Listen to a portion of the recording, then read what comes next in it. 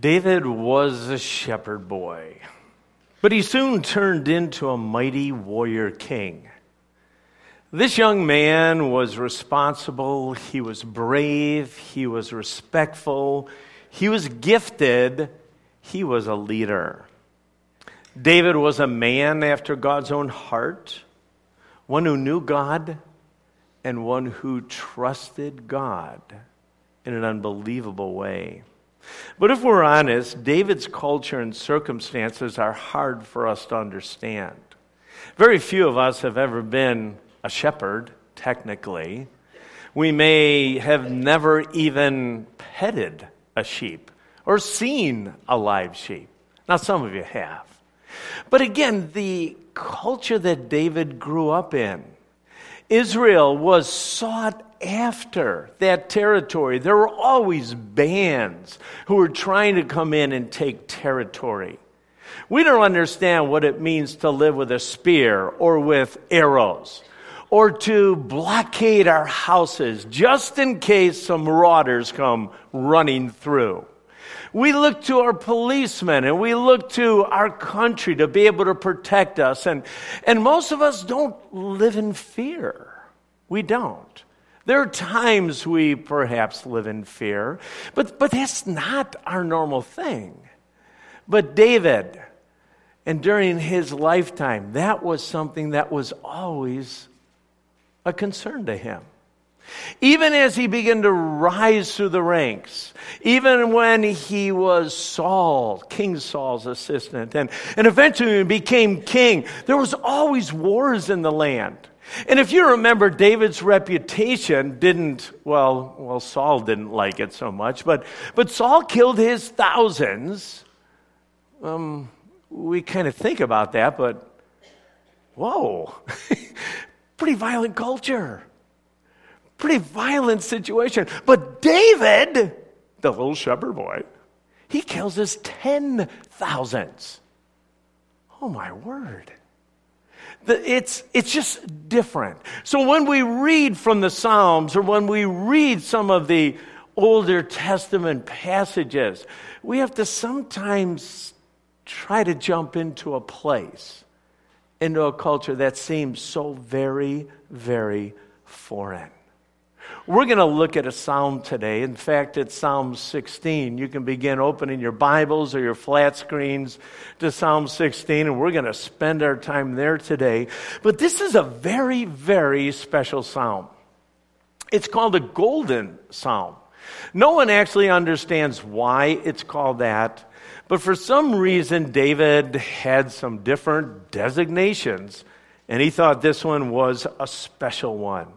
Remember, a psalm is just a song or a poem.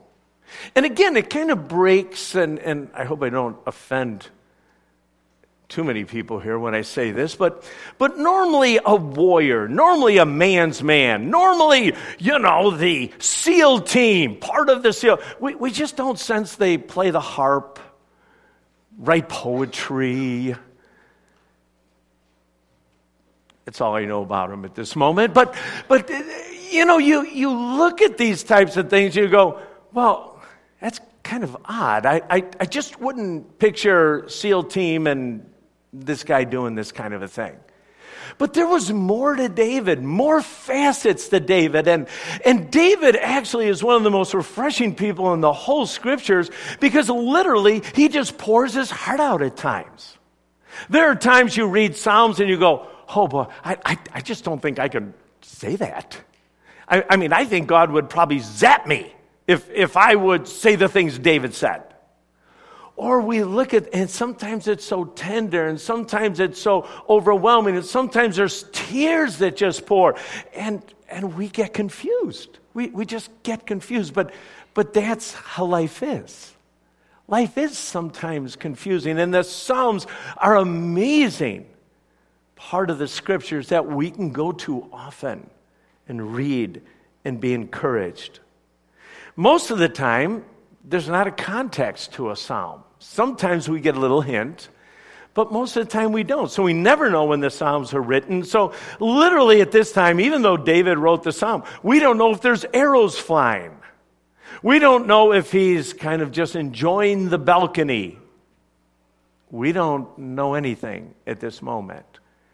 But by the time we're done with this psalm, I think you're going to see there's probably some rough times he was going through, not understanding all the things, even as God. But I know this. I know that each one of us will be different when we leave today. Not because you have a terrific super speaker, but because I believe with all of my heart when God's word is given out, that God's word changes us and empowers us and encourages us and gives us different perspective.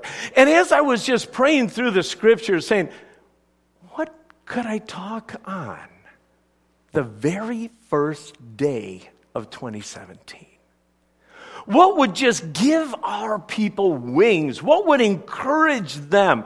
And I'll tell you, I just kept coming back to Psalm 16. Let's pray.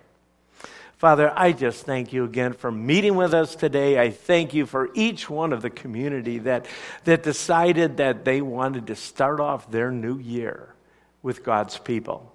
I'm so grateful for the worship team, and I'm so grateful, God, for all the people in the lower levels who are watching kids. And I thank you so much for those who are turning knobs and all this, God, just to be able to help us see you more clearly. Would you do something special today? Would you start us off today, God, in this brand new year with wings? That we would see you clearer and that it would change everything we do.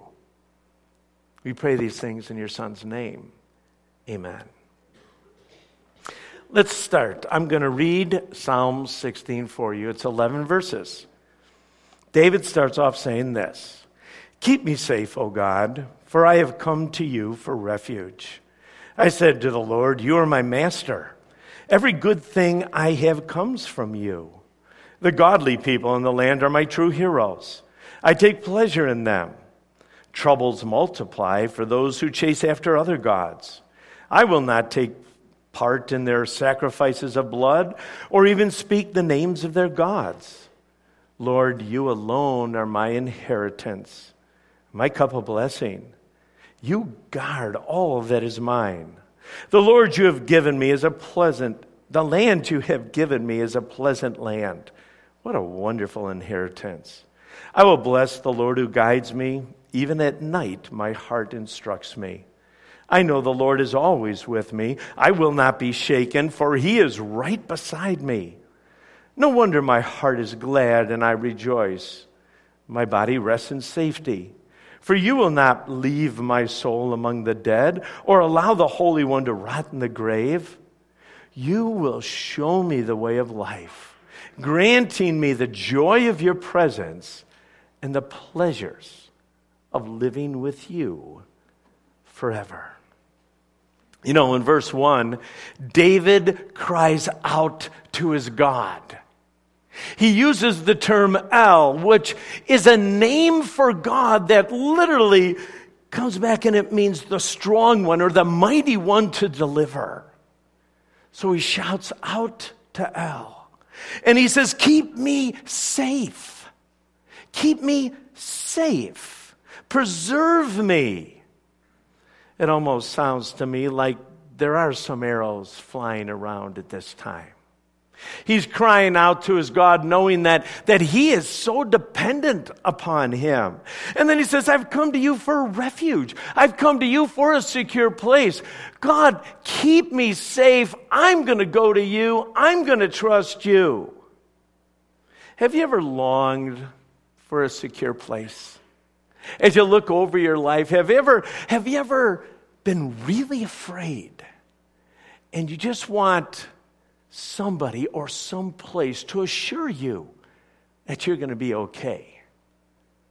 Well, there's been a couple times in my life that I have been scared in an unbelievable way. I know I look like I probably should be controlled most of the time, but that's not the truth. back in 1967 when I was in 8th grade. And it was Halloween time. In fact, it was Halloween that day. And I had a good friend of mine. His name was Roger, and he was an MK from Paraguay. So basically, it was back in the United States for the very first time, and we were hanging out. And I grew up in the city of Chicago, in the Norwood Park area. And, you go trick-or-treating, or you do other things on Halloween night. Well, my buddy Roger had never gone trick-or-treating, or he'd never done these other things. And so one of these other things that some of us like to do, and I just want to say, I was very immature. And it was so long ago, I trust that nothing like this would ever happen in our community. But we used to take eggs. And it was a perfect spot. I don't know if you know where the city is, but the train that goes right down to the city has this big fenced area, and there were like bushes all right by the tracks, and there was this long street called Avondale. And Avondale was like the perfect spot to be able to launch your eggs. And one of the things we tried to do, we thought we were army men, even whatever that means, and we would launch it grenade style. So we would take our eggs and we would just let them fly and see if we could hit these cars. This is bad, but the story's going somewhere. Okay, I'm letting you know. Anyway, Roger had never done this. He didn't understand the whole army thing where you kind of launch it like that. And honestly, I'd never hit a car in my life. So I don't even know what the deal was, but, you do that. You go home, yeah, I egged, and you were a hero, and that's kind of cool. Roger, the guy, all of a sudden, there's this car. And again, it was a black GTO, and it had glass packs. And it was going down Avondale, and it was shaking, and it was a powerful car. And everyone knows you never egg this kind of car. This is like dumb. So before I could get it out of my mouth, Roger hauls back, he takes the egg, he lets it go like he's a baseball pitcher. Hits the thing right in the windshield. The thing stops. It kind of turns around like it's a cop car now or something like this. And Roger and I take off. I said, I'll meet you back at the house. He took one way, I went another way, and we just kind of, wandered for about a half hour. Make a long story short, I thought it was safe. I did. Climbed back over the fence and was walking through Norwood Park about a block and a half from my house. And I cross the street, and this car pulls up. I'm in 8th grade, folks. I thought I was dead.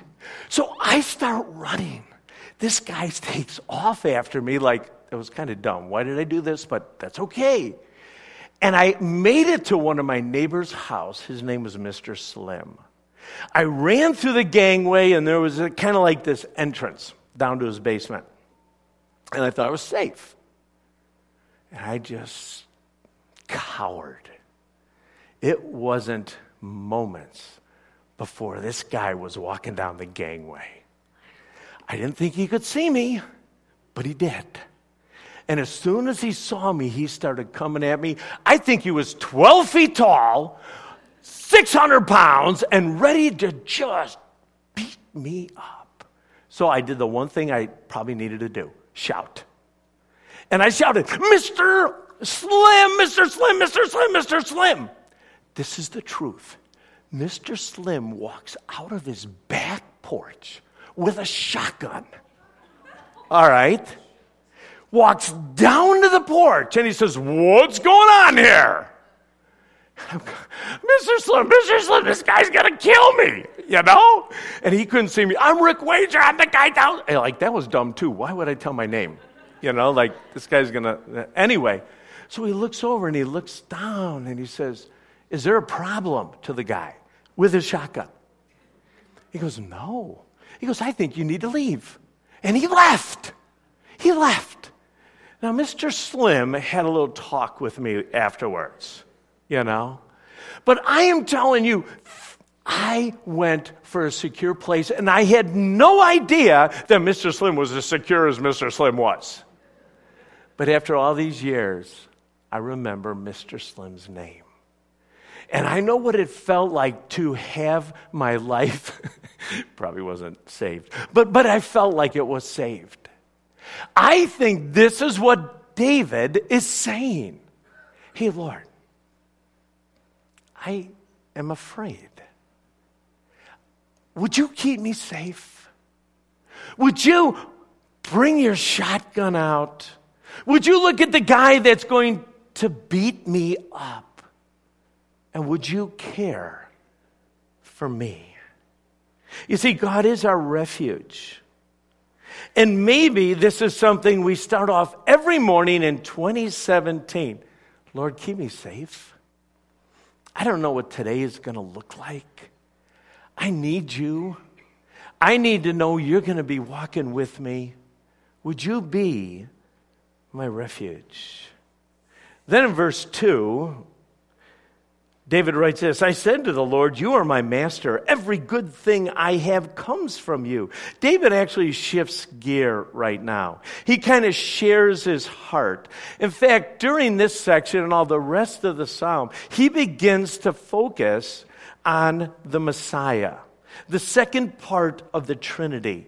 And as you read all the way through the Psalms, you're going to find out that David wrote so much about the Messiah. He believed that this Messiah was going to come. He understood who the Messiah. This was going to be a king. This was going to be a protector. This is a person that was going to come and bring peace to the territory. Well, David lets his Lord, his king, know that he is master here. He starts off saying, I am your slave. I'm your subject. I trust you. You know, sometimes, even in translations, when the word slave comes up, it's translated servant. And servants are good. Servants are necessary, at least in this culture. But a slave is really different than a servant. Paul himself calls himself a doulos, or a slave, often when he starts writing his scriptures, especially in Romans chapter 1. He would just say, hi, I am Paul, an apostle, a slave. A very odd thing to say if we really understand what he's saying. He's saying that my Lord is my master. I actually don't have a whole lot of rights. Actually, whatever he asks me to do, I am going to do. I'm going to submit completely to you, my master. And David has this same understanding. He just says, hey, I'm just going to trust you. And David then acknowledges that every good thing literally comes from his God. I'm going to trust you. You are going to take care of me. You're going to be my refuge. And as I look around, everything in my life, everything that I have, has been given to me by you. In fact, I have nothing apart from you, God. Then in verses 3 and 4, the godly in the land are my true heroes. I take pleasure in them, David says. Troubles multiply for those who chase after other gods, and I will not take part in their sacrifices of blood or even speak the names of their gods. What David's basically saying here is, you know what? Living with the Messiah, living with God, gives me perspective and wisdom that I normally wouldn't have. He's saying this, you know what, God, there's two kinds of people out there. I just want you to know. Some chase after you, and some chase after other gods, technically. The God chasers in my world are the people who are my heroes. He says, I take pleasure in them. I spend time with them. Those people that love you, God, that honor you, God, they're my BFFs. They are. I just want you to know that. He's kind of affirming this. You know, this last week, I had an opportunity to honor some heroes. You don't know these folks, but these are folks that over the last, well, in some cases 20 years, have been people who have been investing in others. A little bit older, one was 75 and one was 80. But Sharon and I had the opportunity to go to these funerals and even participate in these funerals. And so many of you know that it's kind of weird to say there was a good funeral. But a good funeral is a person who has walked with God, who has invested well over their lives, and be able to point back to people who are kingdom people as a result. And you know, I focused on these guys. I thank God for these two men, Rich and Ted. And I love being part of their funerals as I heard person after person be able to reflect what kind of impact that they made in their life. How they were influential in helping them love God. How they spent their money differently than most people. How they spent their time differently than most people. And how at that very moment they were absolutely rejoicing and partying in heaven with their king. So we mourned. Not like everybody mourns, as Paul says. Missing them, yes, but so grateful that they are enjoying their God. You're going to hear me talk about heroes a lot. Heroes to me are people that have faith in God in spite of circumstances. Heroes to me are folks near the end of their life who love God more and more and more. Not become more self-focused or self-centered. Well, David basically says, I take pleasure. I hang out with those people that honor you, God. But there are people who actually chase after other gods. And if we just read that, we kind of think, well, you know what, we don't have a lot of other gods. And yet today, our gods are a little bit more subtle. Our gods aren't usually little figurines, although they could be. Our gods are success, and our gods are finances, and our gods are academics. And our gods are jobs, and our gods are, and we just kind of look at this, and really what David is saying is that there are some people that, don't honor you well, God, that they serve these gods more than they care about you. And he says this, trouble or sorrow and suffering multiplies. But David says this, he says, you know what? I'm not going to take part in their sacrifices. I'm not going to participate. I'm not going to get sucked into it. I'm going to worship you, God. I'm going to honor you, God, with my time and my finances. I'm going to make sure that you are my God. In fact, I'm not even going to speak the names of the other gods. I'm not going to dabble. I guess as you look at 2017, and you wonder, and you ask yourself this question, will I be able to honor God more this year than I've ever done?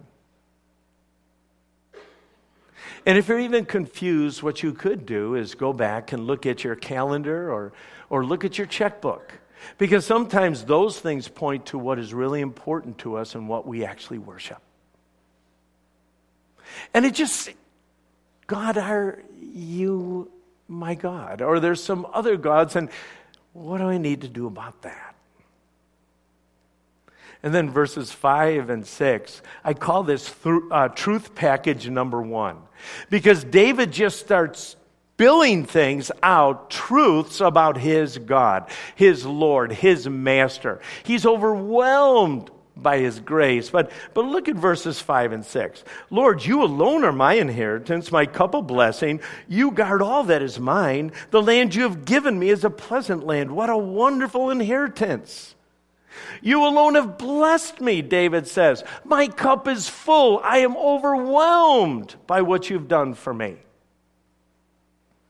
He says, you alone are my inheritance. Back then, literally, it would be called my portion or my spoils. When you go into a land and you conquer it and you bring back all the things that you found, the spoils of war. That's the word he's using here. He goes, you are my spoils. You are my future. You alone are my guard. You are my sentry. You are the person that walks with me, that protects me. You've given me a pleasant land, or in other words, you've given me what I need, and I look forward to my inheritance, my future. David is shouting that he has faith and confidence in his master. He's able to see and say thank you and be grateful. And then verse 7, therefore, I will bless the Lord, my master, who guides me. Who guides me. I'll tell you, some of you are directionally challenged more than others. But all of us have become a little bit more dependent on our phones than probably we like. All right? As long as we have an address, boom, we're good. We're good. And even there's some applications out there like Waze, which not only will get you to the place, but if there's a little bit of traffic, we'll, put you somewhere else and we'll get you there. Just listen to me. But anyone that has used their GPS, their smartphone, or whatever, you start traveling, and there are times you go, I know better than this GPS. Why is this GPS taking me over here? This is like crazy. I'm just, and then all of a sudden there's that little voice that comes on and, it says, okay, we're going to readjust because you are an idiot and not listening to me. Is that what yours says? That's what mine says. And really what happens is you think you're smarter than the GPS. Well, you know what? In this last week when we were going to the funeral in Ann Arbor, we didn't even get out of the city and it was jammed. And my Waze app said, get off. Well, I knew this part of the city. This seemed absolutely ridiculous. But you know what? I listened for once. And it put me all through these neighborhoods, back into this industrial area, whatever. I don't even know if we saved any time, but I know this. We were not sitting on this highway that was marked red. I was so excited to be moving. I was shown new territory. I didn't even know parts of the city look like this because I listened. And I just think that's what our master does sometimes. He guides us. He directs us. But most of us, again, wait, excuse me, God, you're pretty smart, but, I really know better.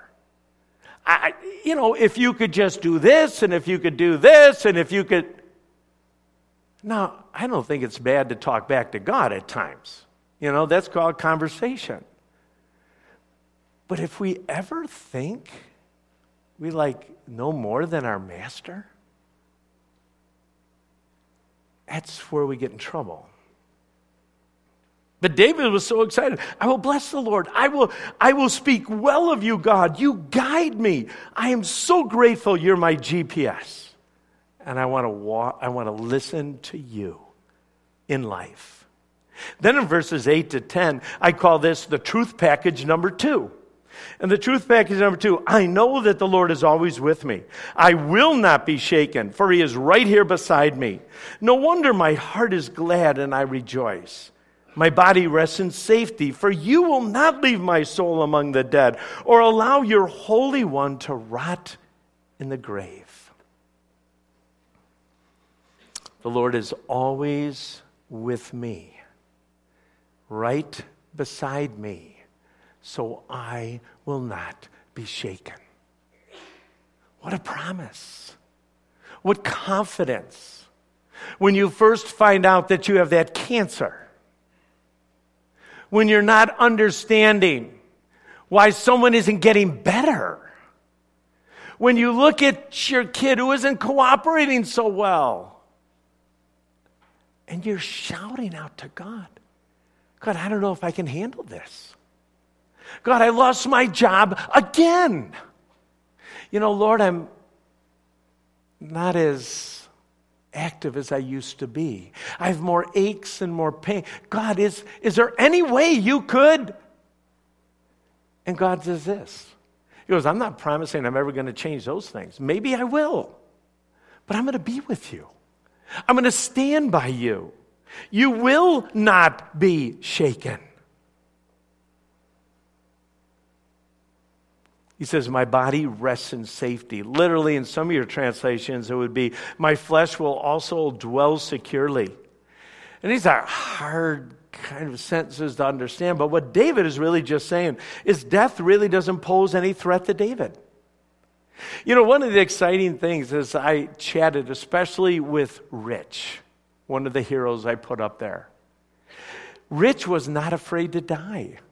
This was not a concern to him. He was more concerned about his wife and if his wife was going to be taken care of. But he was excited to be able to spend eternity with his God. Now, verse 10, if we're honest, is a little bit tough to completely understand. This portion is literally used by the apostles in Acts chapter 2 and in Acts chapter 13. And the apostles literally quote David from this passage.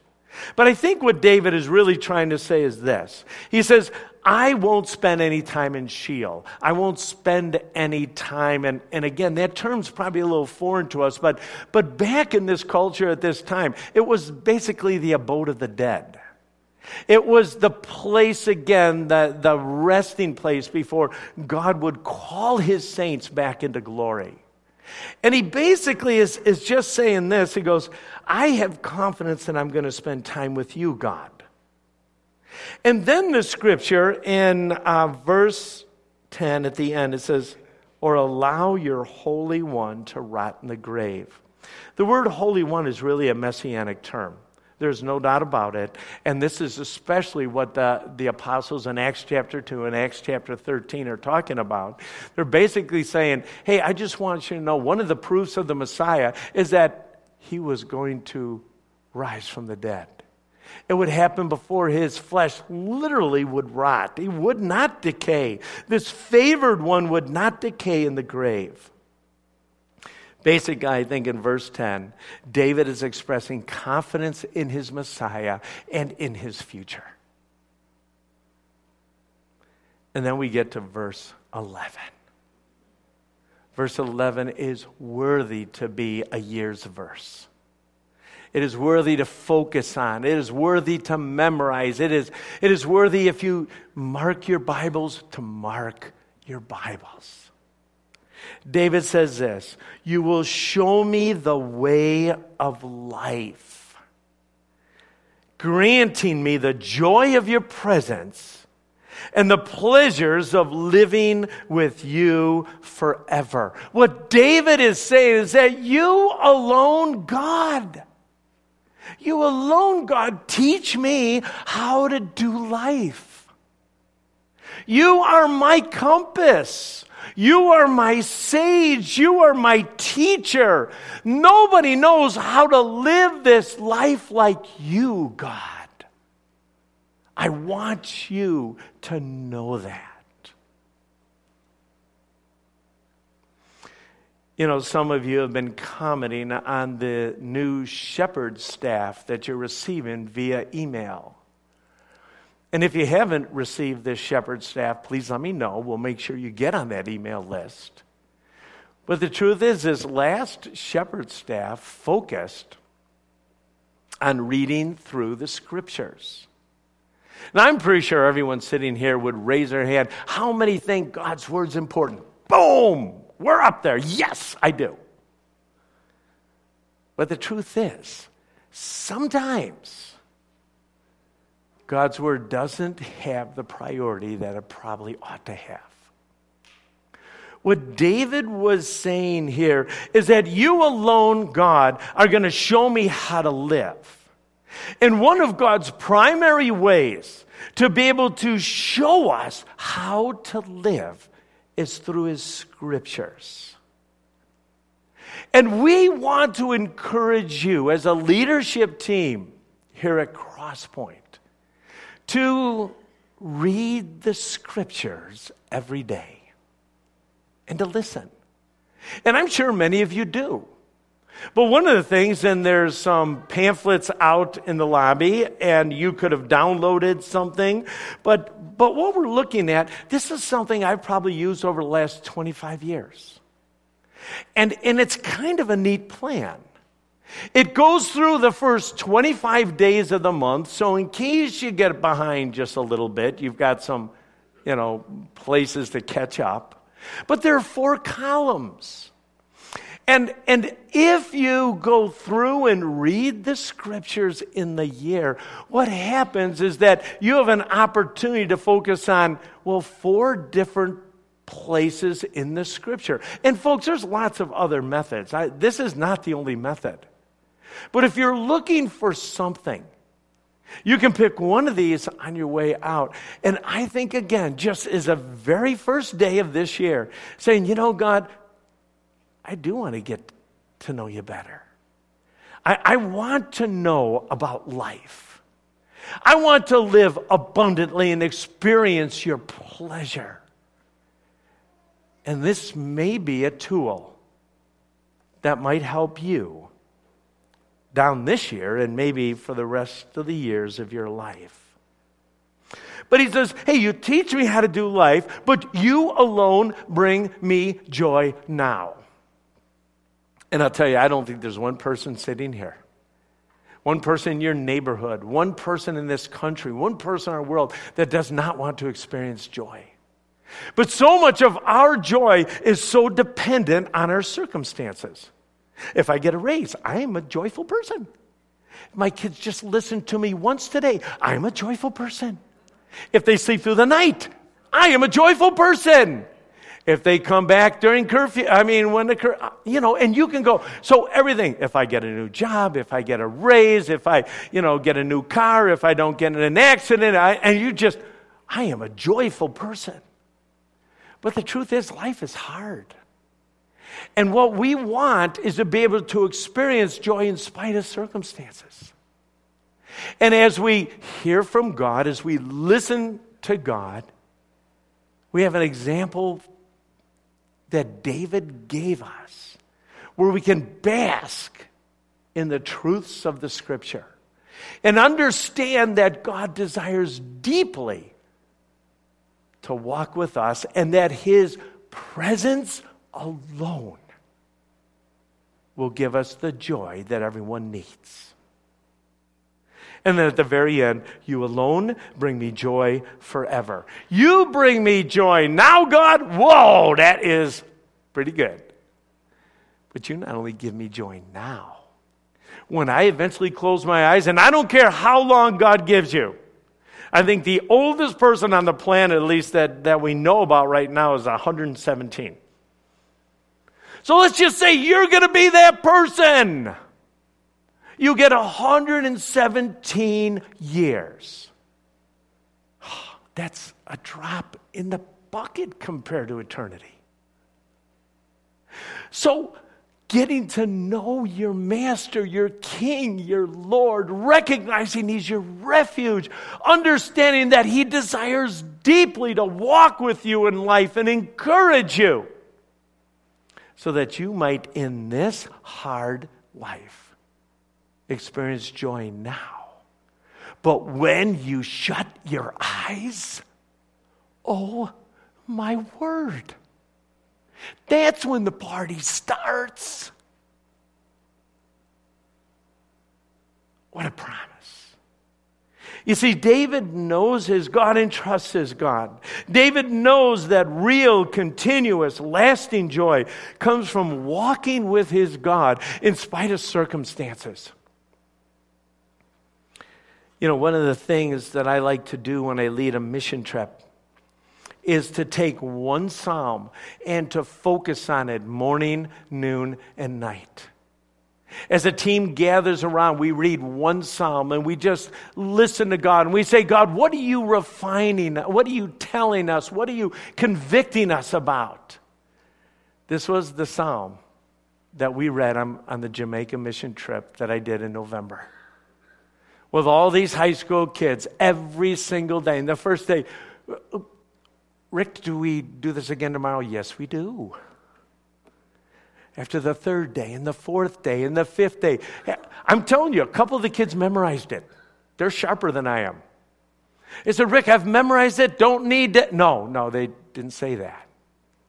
But the truth is this, is that as we open up God's Word, the same psalm. I have a friend of mine, and some of you may know his name. His name is Ian Leach. Ian Leach is a Scottish evangelism. So most people just kind of listen to Ian because he talks cool, you know. But Ian is a man of substance. And one of the things that he taught me, he goes, you know what, Rick? For the majority of my life, I have spent each year focusing on one psalm. At the time I chatted with him, he was probably 60, and he had worked through 40 psalms. So for 40 years, he spent focusing and reading one psalm for those 40 years. He says, I really know 40 psalms well. You know, you will learn something every single day as you open up His precious Word. It will be what you need, what I need. It needs to be a priority.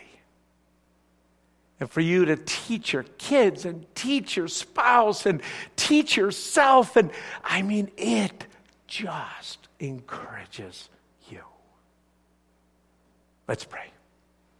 Father, I am so grateful that David, this man's man, knows he needs you. And God, I thank you that he shares his heart. And I thank you that he speaks truth back to you. And I thank you, dear God, that in spite of his circumstances or situations, that he has joy in you. And God, literally, that he knew he was going to spend eternity with you. God, I pray that our community here at Crosspoint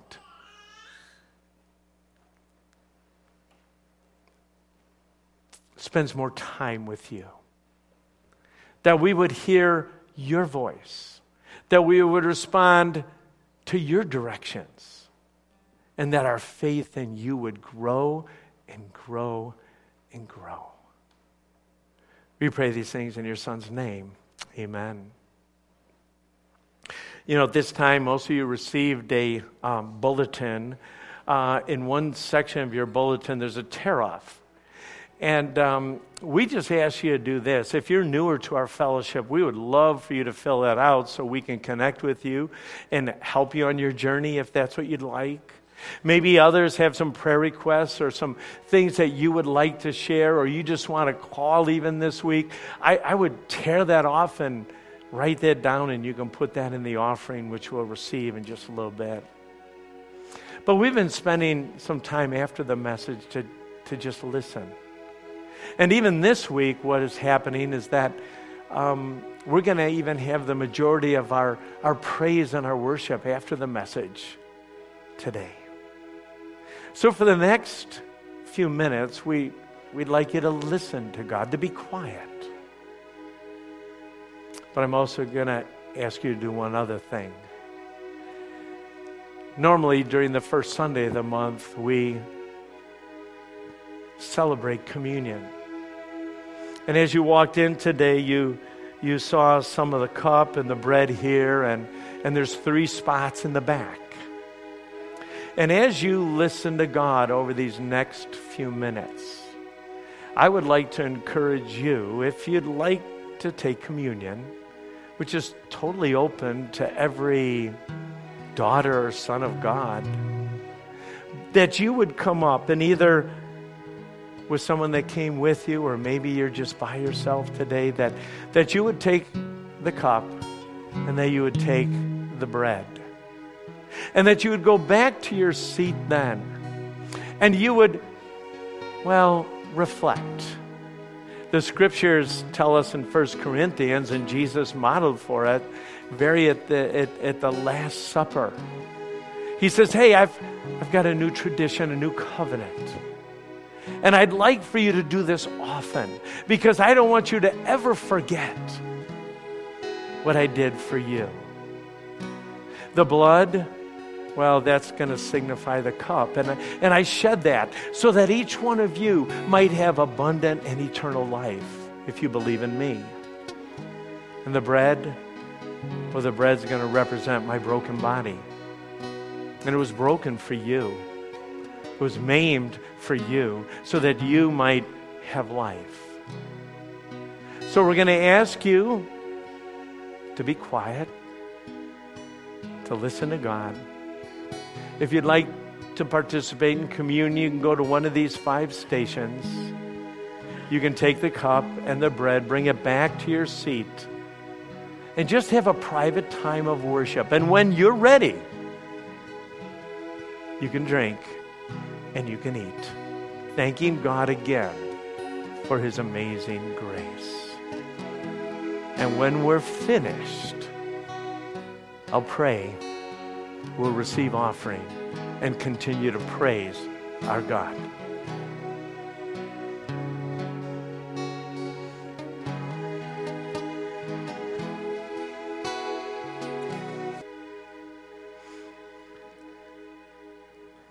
Father, we do thank you.